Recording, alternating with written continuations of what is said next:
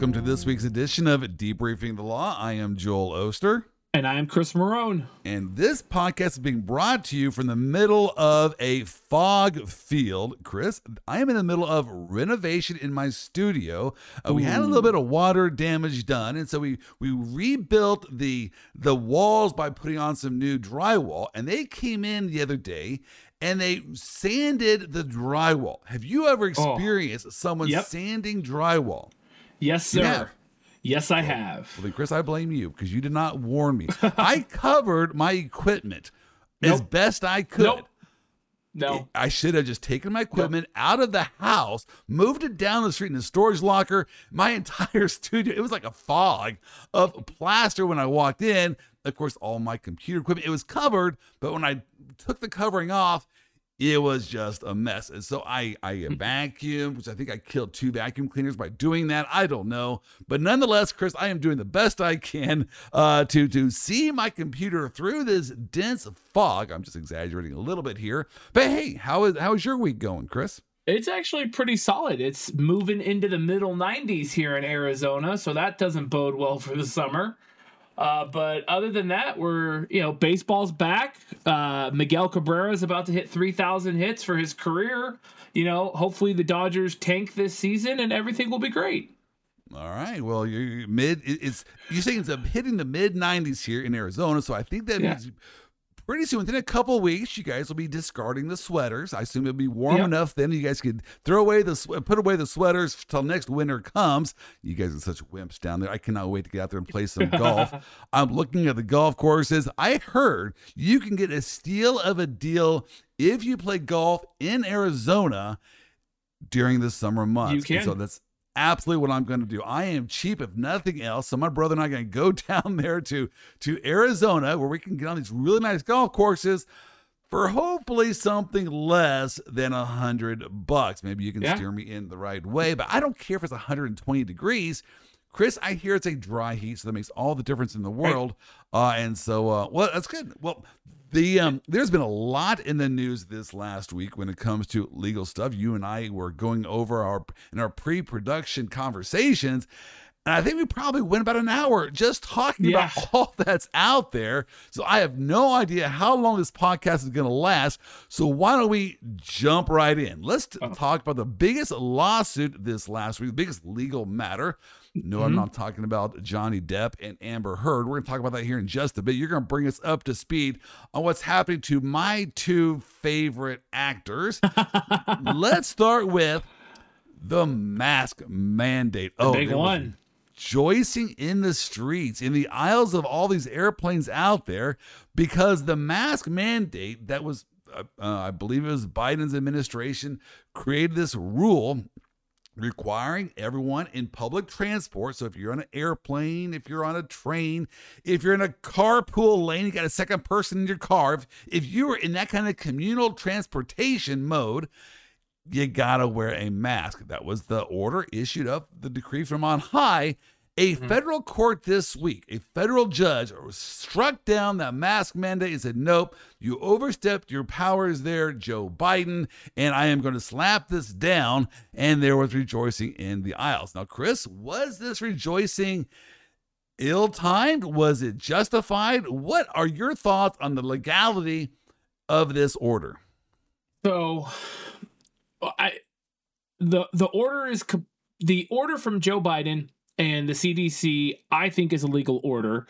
I think that the reasoning that the judge in Florida broke it down isn't exactly sound, but that's my own opinion. I think that her order to revoke the order is completely legal and well within her powers of being a judge, because I believe in the legal system and that elections have consequences. And so am I happy that the mask mandate is gone? Selfishly, yes, because I ride the bus to and from work every single day. I'm usually the only person on the bus, and I have to wear a mask, and it is inconvenient. Now, putting my selfishness aside, be it that this is the week after Easter, I think that there are merits to the mask mandate, and that in some instances, maybe not an overarching if you're in the carpool lane with someone else, but I think in some instances it should be allowed. and Let's the unpack mandate this should here. happen. You brought up several different issues I want to touch on. Right. The first issue is, do you think Americans were respecting this mask mandate? In other words, I assume at airports, Only on flights. Okay. Only on the flights, because there were so many videos, so many chef's kiss videos of people getting ripped off of flights because they weren't abiding by the mask mandate. Right. All right. So it's kind of my impression from going on public transportation and going to the grocery store that Americans, for the most part, were over this whole mask mandate. I don't know why. Is it COVID fatigue? Is this idea that they don't think masks actually work? But I kind of got the same impression that you got, which is not too many people were even following it now anyways. And so, but let's set that aside. All right, there's two different issues, legal issues, and that's what we're doing here, Chris. You and I are trying to unpack what is the law as it relates to this particular issue. This is Monday morning kind of quarterbacking.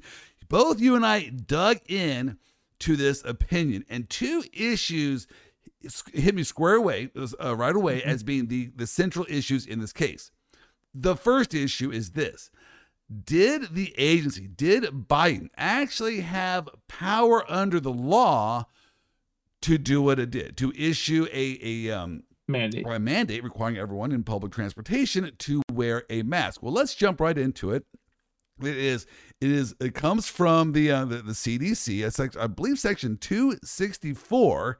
And this is what it says. It says the CDC, with the approval of the Secretary of Health and Human Services, is authorized to make and enforce such regulations as, in his judgment, are necessary to prevent the introduction, transmission, or spread of communicable diseases from foreign countries into the states or possessions, or from one state or possession into any other state or possession. For purposes of carrying out and enforcing such regulations, the CDC may provide for the inspection, fumigation, disinfection, sanitation, pest extermination, destruction of animals or articles found to be so infected or contaminated as to the sources of dangerous infection to human beings, and other measures as in his judgment may be necessary. All right, now I just read that entire part. That is the enabling words, if you will, that would theoretically give the president and his agency officials power to issue this mask mandate. All right, so Chris, two things jump right out to me, and also to the court, and that is this: sanitation. Right. Is wearing a mask related to the sanitation powers? What say you? I say yes, because and I say yes because as you read the order by the judge, she walks through why it's not sanitation, and I disagree with all of her points on why it's not sanitation. So I think it is sanitation. How did the court do that? How did the court do that? How did the court analyze whether or not mask mandate is related to sanitation? She starts her discussion with the definition of sanitation from Merriam's Dictionary, the 1946 edition. I found that hilarious. They went back to the 1940s and pulled up old definitions under this thought of, well, they used this word in the 1940s. That's when they wrote the statute. Let's look at the definition in 1940. Let's ignore the fact that it's been, I'm assuming, reenacted several times since then. But let's go back to the 1940s. Right. And they also used Funk and Wagner, which I didn't know existed until law school. So I don't know if everybody else knows that Funk and Wagner exists outside of law school, but I did not. So they use these to essentially lay readings of the word citation, lay definitions of the word sanitation. And the way that the judge read it was, one definition for sanitation means cleaning measures, to make clean, to clean up. Like when you take a Clorox wipe and you wipe down your table, that's sanitizing the table. That's how the plain English read to it. The second definition in both Funk and Wagner and in the Merriam Dictionary is to keep clean, or to keep from getting dirty. Okay. Which is so both definitions were found in dictionaries, popular dictionaries that were in existence back in the 1940s. And she cited to both of them in her opinion and said, because of judicial autonomy and judicial candor, she gets to choose which definition she wants to follow in interpreting the statute, which again is well within her power of being a judge. This is long established law that the point of the judicial branch is to interpret the law. Okay. I mean, that's like third grade government, right? The executive branch enforces hold the on law. a second there, because I kind of see where you're going, but I'm going to quibble just a little bit. Yeah. Because one of the issues is, at what point do the courts give deference to the agency's interpretation of the law? That's called the Chevron defense. And that's where we're going with this. There are several justices like Gorsuch, during his confirmation proceedings, it was brought up that, hey, as a 10th Circuit judge, Judge Gorsuch, you did not like the Chevron defense. Not You at did all. not think courts should be given deference to agency decisions, but the court has had multiple opportunities to revoke or to rescind the Chevron deference and has yet to do this. So at a certain level, what the judiciary is supposed to do is give deference to the agency's interpretation of these rules. The thought that they're the ones on the forefront, they're the ones that dealing with sanitations more often than not, dealing with communicable diseases. Maybe, just maybe, I'm throwing this out there, maybe the agencies know a little bit more than some judge who was just confirmed because they're good at reading the law. Yes. All right, I'm off my soapbox, so go ahead and continue. I'm going to get off my soapbox right now and let you continue with your wonderful analysis. Well, and the Chevron rule is part of it, but I think that comes later because she addresses the Chevron rule later and says it doesn't really apply. So right here, why not why not say this? Okay. There are two different definitions. There's definition 1 and definition 2, because Noah Webster told us this. Why could it not be that Congress meant, both? I mean, they're both common understandings of the word sanitation. Why does it have to be either or? Why can't it be just both? That's how I approach my dessert menu. You know what? Oh, yes. Why pick between the ice cream and the cheesecake? I'm going to have my cheesecake a la mode. Well, why is that not a thing? Well, because if you say both, then this is a moot point. Then the CDC has the authority to do what they're doing. Until you get down to the other part of the argument, right? You lose on this point of sanitation if you use Chevron, and if you say both could be the answer, the plaintiffs lose. That's a loser argument. And so the judge here sided with the plaintiffs in believing and interpreting what the law says, that sanitation is only limited to physical cleaning measures as compared to keeping something clean. Now, for the record, the government took the position that that sanitation means the promotion of hygiene and prevention of disease by maintenance of sanitary conditions. Yes. Okay, Chris, I got to tell you, I am a conservative. I are. hate wearing masks, and we get all that. Yes, you do. I don't see why that's not a reasonable understanding. If you are going to give any deference at all to the agency's decisions here, why is that not reasonable? I know I'm asking the choir this, but go ahead. Right. Why is that not a reasonable understanding?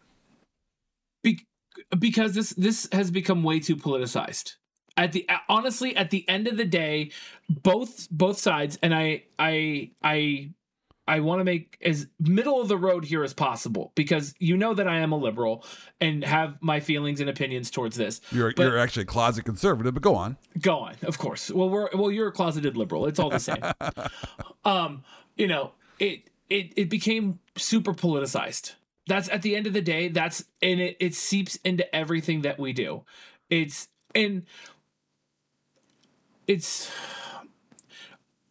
going to knock on the judge for a second. Okay. She is not the most qualified person. It's not coming from Joel. It's coming from Chris. Just this is the Chris, record is clear. This is Chris Marone going, part of our judicial appointment process is horribly broken. We have so many judges that need to fill seats so many times. We cannot properly vet judges for positions. This specific judge has roughly, before she hit the bench, 8 years experience. Okay. So experience, and it doesn't 8 matter. Years. Hold on. 8 years experience as total. What? As she worked as a government lawyer, and then she worked in private as a judicial clerk. So not as a judge. You mean 8 years experience as a lawyer? Because I believe she was 33 when she was confirmed. Yeah, from being barred, from passing the bar exam and getting your bar card to being a federal court judge, there is an 8-year block. Okay. there's a lot of things to be said about getting experience. There's a lot of things to be said about being lead counsel trying a case. There's a lot of things to be said about arguing cases in front of the federal court that gives you the understanding of how the system works and how it's going on. This judge didn't have that experience, so coming in and being able to make these high profile cases and high profile decisions. Don't get me wrong. Liberals and conservatives both go out and forum shop on where they're going to get the most favorable reactions to their cases.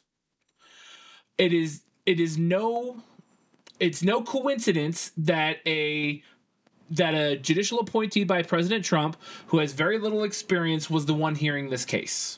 Well, it could have been that an Obama-appointed judge got it there in Florida. It's not only Trump judges there in Florida, but I get what you're saying. Is she is pretty young. I got to admit, when I heard that she was 33 years old when she was confirmed, I thought, well, they never asked me, but nonetheless, hey, right.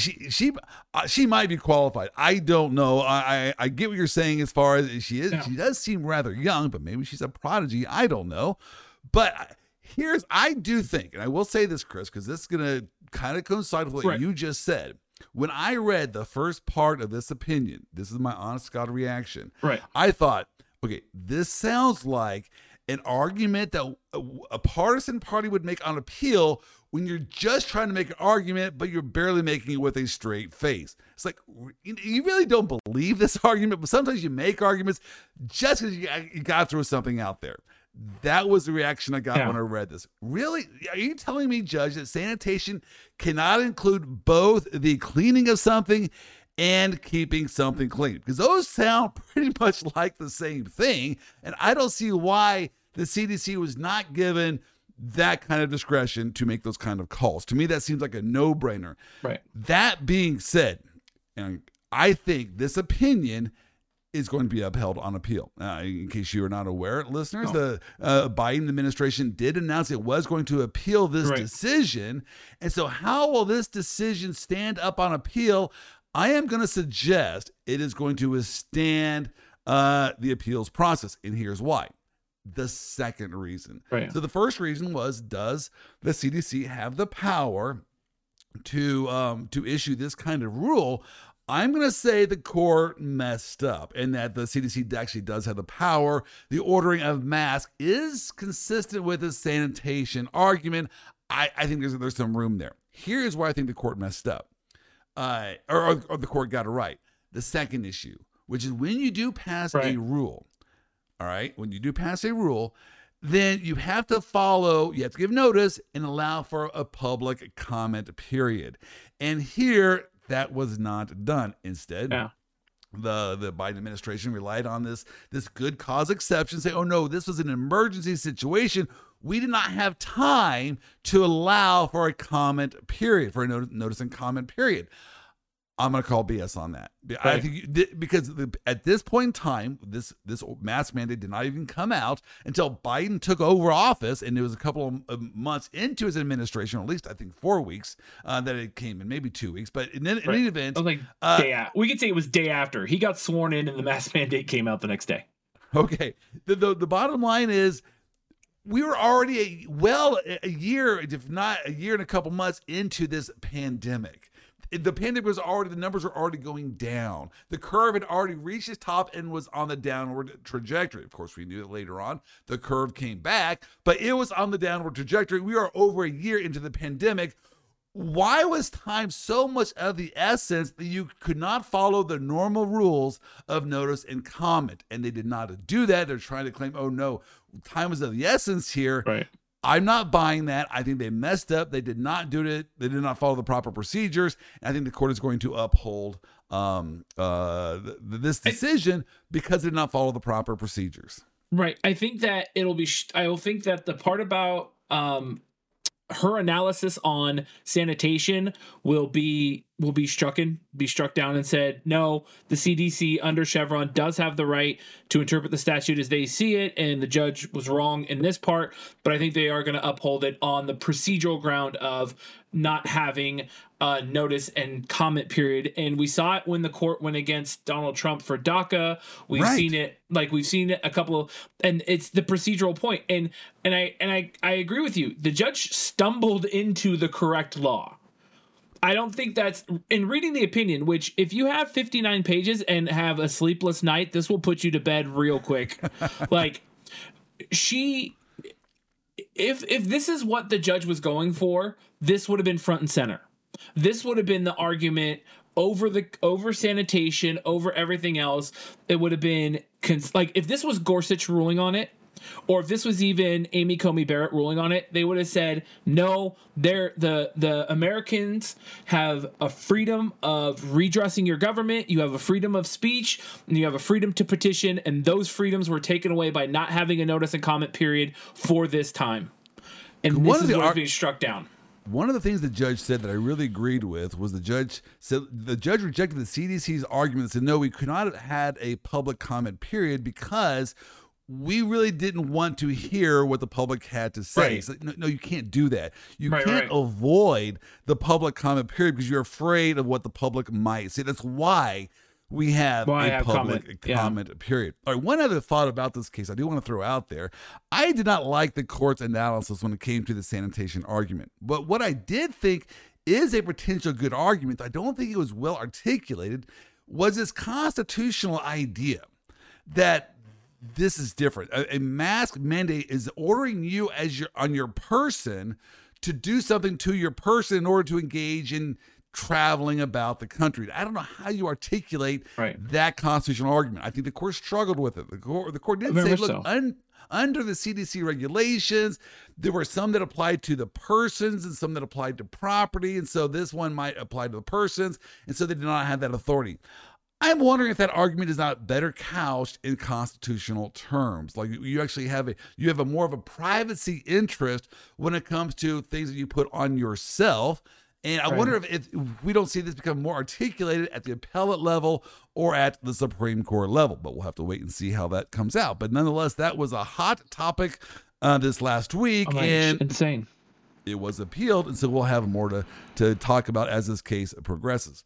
All right, let's talk a little bit about the high school football prayer case. I know we touched on it a little bit last week, but they have not held argument yet. They're going to hold argument, I think, on Monday this upcoming week for this case. It might be Tuesday. It's the first part of this next week. This case deals with a high school football coach that often said a prayer at the conclusion of games there in the middle of the field. And so the issue is that okay? Is that constitutional? Chris, I think you and I are both in agreement that the first thing that strikes us about this case is this highlights the artistry of advocacy, how you present your case. Because if you read the brief of the coach and then you read the brief of the school district, you are left with this thought. Are they even talking about the same case? Because these facts do not seem to line up at all. They're 100% two different cases. The school district is saying, oh, no, look, this is actually a classroom assignment. This is a field trip to the middle of the field where students are compelled to participate in this prayer and given passing grades. That's kind of the thought process you get when you read the school district's argument. When you read Paul Clement's argument, who's arguing on behalf of the football coach, you get this idea of, oh no, he's in some back corner with the door locked and the shade shut. He's just doing this on his own private time. He waited, a couple hours at the end of the conclusion of the game before he bothered to close his eyes and say a quick prayer. I mean, that's the kind of idea you get from reading these two briefs. And so, I don't know, is this dishonest lawyering or is this lawyering at its highest and finest levels? Oh, highest and finest levels. These lawyers, they're not for any reason going to jeopardize their bar cards. They're not going to jeopardize anything to just make a case, right? This isn't a career make or break case. And policy lawyering shops like ADF, right?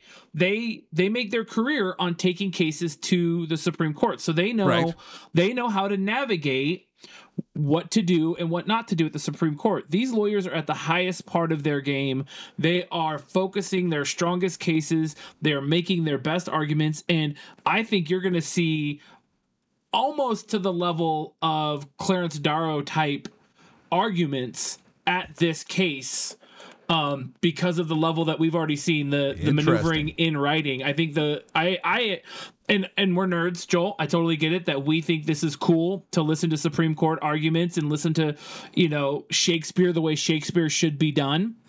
And it's going to be interesting to listen to how these people argue the case, because it's so vastly different. It's the tale of two cities, right? It is LA and New York. It is not, right. They're not even finding common middle ground here. So I'm really interested to see how that pans out.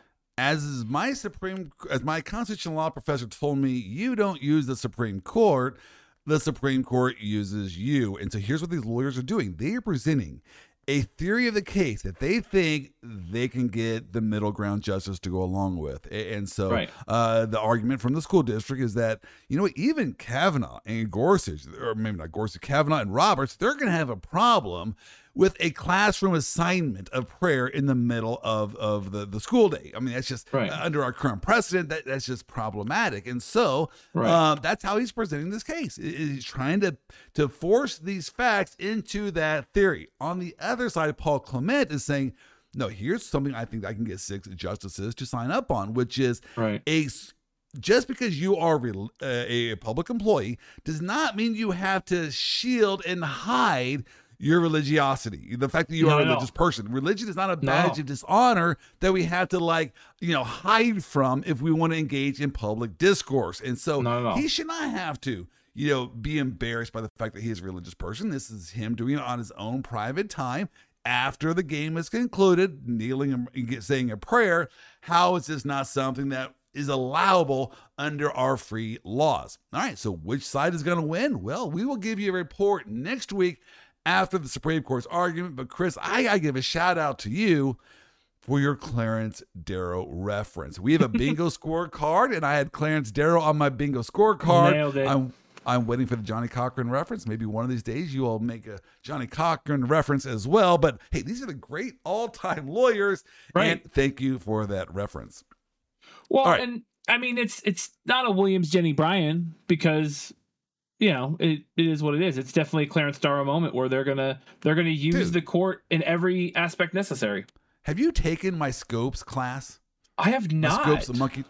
You just dropped a Clarence Darrow and a William Jennings Bryan as if you've taken my Scopes monkey trial case. I do these CLE classes where I talk about these trials of the centuries, and I do one class called the Scopes monkey trial, litigating countercultural cases. And William Jennings Bryan he's the main player there, as is Clarence Darrow. And so, hey, thank you. And now I got 2 marks on my bingo scorecard. There it is. So, boom. Hey, thank you so much. All right. Hey, Chris, we're going to come back to you now, because I asked you in pre-production planning. I said this. I said, Chris, have you heard about the Johnny Depp Amber Heard trial? And you were like giddy. You're like, oh, you know all about this. And so first I want to know, why do you know all about this trial? But then bring us up to speed on what is going on to 2 of my favorite actors. Well, one of the things in their favorite actors very loosely. I watched Aquaman. That is a very loose term when you say actor. Hey, don't be dogging on Aquaman. So one of the things that I've been paying really close attention to this cycle, and for the past couple of years, is defamation cases. We've talked about defamation a lot. When is it defamation? We talked about the Sarah Palin case. We've talked about, we'll now talk about the Depp case. We'll talk about like Harvey Weinstein and stuff like that. Those defamation cases, Bill Cosby, all of that stuff. So I've been following a lot of defamation because it's a really hot topic right now with the attack on media from a lot of different sides, the whole 9 yards. So it's really interesting to me in the news. And I don't know for what reason, and I have no other spark than it just seemed very interesting to see when, when Amber Heard came out and said that she had been abused by Johnny Depp. My first inclination was to believe Amber Heard. That was my gut bias to go, oh my gosh, women rarely speak out about being abused. Good on her for having the strength to do so, et cetera, et cetera. But now as I've examined my bias and I've examined what's going on and looking at the trial, I'm really over here watching Johnny Depp, talk about his addiction, talk about raising children, talk about the abuse he sustained as a child, talk about all these things. And on my level, I'm like, I don't see Johnny Depp being this abusive person that Amber Heard and the media has made him out to be. Okay, Chris, can I make a couple points here of what you're just saying? Because I have a problem with some of these things about the story. Because you mentioned that, Amber Heard made some allegations of spouse abuse. Now, generally speaking, we never question that. When someone is going to come up with allegations of spouse abuse, that is a very serious matter, and you don't even question it. We get that. But, Chris, at the same time, I have talked to a lot of lawyers, and I know they pull anything out of their litigation hat and pursue it if they think it will give them an advantage in court. And so during divorce proceedings, so the case is going on during divorce, I got to tell you, is it fair to say that if you are using an argument for the first time as a litigation strategy, that maybe it's suspect? I mean, I don't know. Is that fair to say or not? It is and it isn't, right? Does it deserve to be followed up on and discussed? Absolutely. If it's an issue, especially if it's spousal abuse, my gosh, let's bring that up and let's do it. Because at the end of the day, there are children involved. And we don't want to be raising broken children. That's where a lot of our societal problems run from, is that we're raising broken children. I actually saw firsthand a case between a husband and a wife. They've been divorced, where the wife lied about abuse just to get custody of the kids. And the lawyer told this person, yes, this is the way to go, because courts don't question it. And then it came out later on that, no, that person actually did lie. And it was admitted on the record the person lied just as a tactical advantage, because the courts don't want to second guess it. And so whenever it happens in the context of litigation, to me, it's not the same thing as when it comes up. But maybe you need to give deference to it no matter what. But that's where this case comes up. And the second point I want to make here is we live in a cancel culture where if you even make an allegation against someone, that will destroy their career. And so if you've seen the new Edward Scissorhands, I got to tell you, Johnny Depp is not starring in it because he has pretty much been canceled from Hollywood. Essentially, yes. And he's been doing the Pirates of the Caribbean movies for a millennia, right? He got fired from Pirates of the Caribbean movies. He got fired from the Dumbledore movie, the new Fantastic Beasts movie. So he legitimately has a case of damages from her allegations. Now, to point out, we're talking about the legality. If you make an argument in court, you cannot be sued for defamation based upon what you allege in court. But here's the problem. When you then have a dual strategy. See, we're going to try this in court, but we're also going to try this in the court of public opinion and issue press releases. Okay, now what you say to the press, that is actionable in a defamation case. Yeah. And that's what she did, right? She made actual defamation claims, and it cost Johnny Depp a ton of money. And we're not talking like a ton of money, like $100,000. We're talking multi 7 to 8 digit deals where he would be making a absolute truck ton of money. So I don't want to say I enjoy watching people's lives play out like this because it's horrible, but watching how the court is going to examine this defamation case versus the Sarah Palin defamation case is really going to be something that I like to follow. And part of it, and I think I've spoken on this podcast before, that I'm a recovering alcoholic, and seeing Johnny Depp, who is a recovering opium addict, I kind of feel for him trying to get his life and his life together for his kids is admirable. And this at any time, especially at this high stressful, he could relapse. So Right. to watch him stay strong and not hit the opiates again during something stressful like that, it's a testimony that recovery works and that we can all get past our addictions. Man, is it even possible in this case, Chris, to actually, at the end of the day, know what happens? I mean, what if she is telling the truth? Right. Then how would we actually know? Because what I do know is this: if Johnny Depp wants to ever be in any movie again, he has to fight these charges tooth and nail, which would include, if I was his lawyer, I would say, look, we got to bring a defamation case. This isn't true. So almost like no matter what, and only those two probably are going to know if this is true or not. Right. He has to bring a defamation case if he ever wants to work again, because he has to clear his name, and just doing nothing, I'm not sure would clear his name. But nonetheless, hey, we know you are our point man for this case. So any developments, you are scouring the Nashville Enquirer as we speak, I am sure, on TMI, TZI, whatever that. TMZ.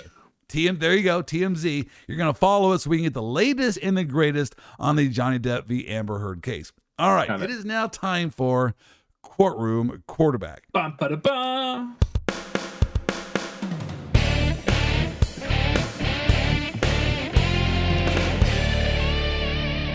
Hey, Chris, this is my favorite time of the week because this is where, again, we did this podcast. We're going to talk about the legal news and we're going to bring the latest. But then it occurred to us that, Chris, you and I love to talk sports. So why not at the end of this podcast, you and I, maybe no one's even listening at this point, I don't know, let's just talk whatever we want to talk about when it comes to the world of sports. And I want to start with a couple of legal matters that also deal with sports.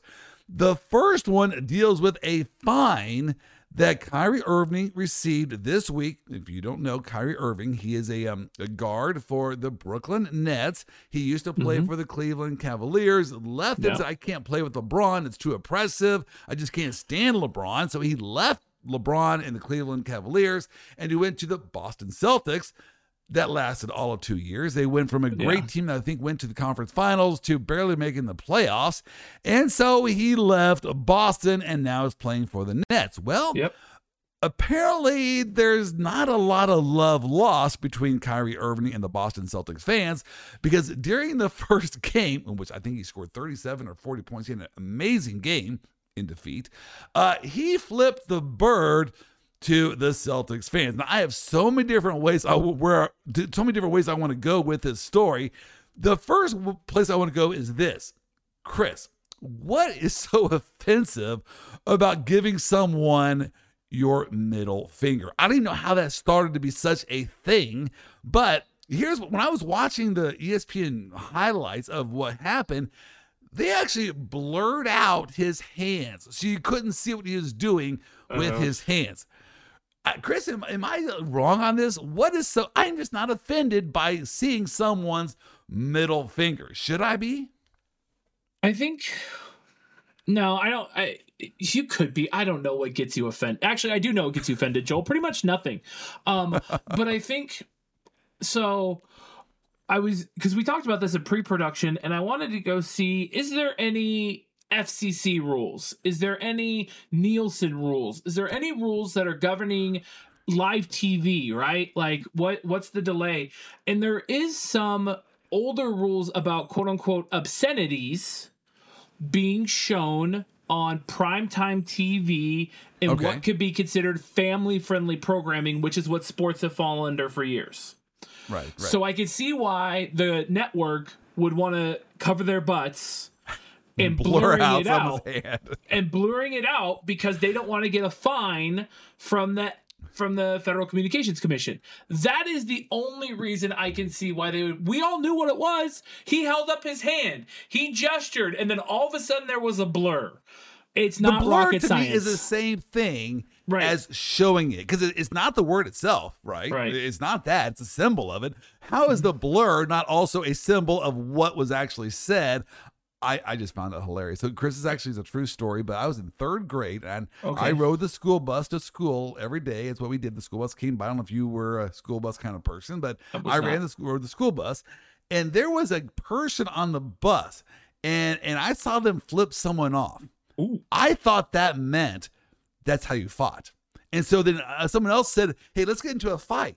And so then I basically gave the bird to this other person, say, all right, put up your dukes here, let's fight. I was going to hit them with my middle finger because that's what I thought it meant. That was a way to fight. Thankfully, this person was dying laughing at me and did not take me on that offer to fight, or I would have had 2 broken fingers. But I had no idea where we even got the idea. Maybe that's what your crack team of researchers should do this week. Google, where did the middle finger come to represent the F word? I have no idea on that, but I guess I gotta admit, I'm a little bit curious now. But apparently, so Kyrie Irving was fined $50,000. Do you think that was a wise fine by the NBA? I think Adam the NBA is just fining people. Adam Silver's just fining people at this point. I mean, I'm pretty sure that he fined the referees when they didn't let LeBron win games. I'm pretty sure that they fined, Trey because he didn't cut his hair. What's the point in finding Kyrie Irving? Is it bad sportsmanship? Maybe. Is it the possibility of exposing the NBA to some sort of potential government fine? That would be a good reason, right? If you open up your employer for liability, you should get in trouble. I got to tell you, I think Kyrie Irving flipping off the Boston fans is just positive for the NBA. I mean, it actually creates a little bit of interest. People are going to talk about it. They're going to hear about it in the news. It's a news story. I wonder what the reaction is going to be during the next game. So they actually like this, but maybe they don't want this to spiral out of control. So they got to do something.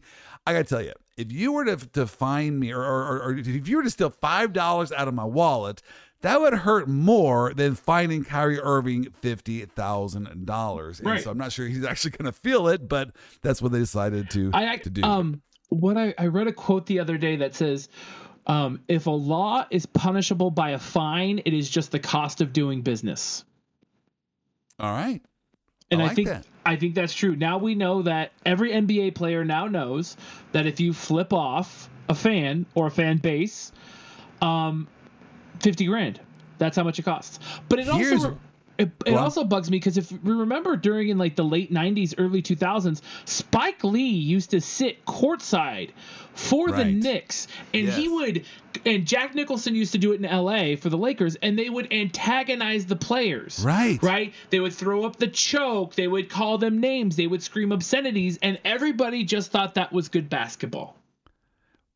We live in a different era now where if fans say something to the players have a right and an expectation to get offended and to respond in kind. Now, as you and I talked pre-production, I grew up with this thought of sticks and stones don't break your bones, or sticks and stones may break your bones, words will never hurt me. Why are these athletes getting so offended by what these fans are saying? That being said, Chris, this is why I think the NBA needs to be worried about this situation. It just dawned on me. We're talking about a fan base. Fans are short for fanatics, which might be short for fanatical. They're crazy and they don't think things through all the way.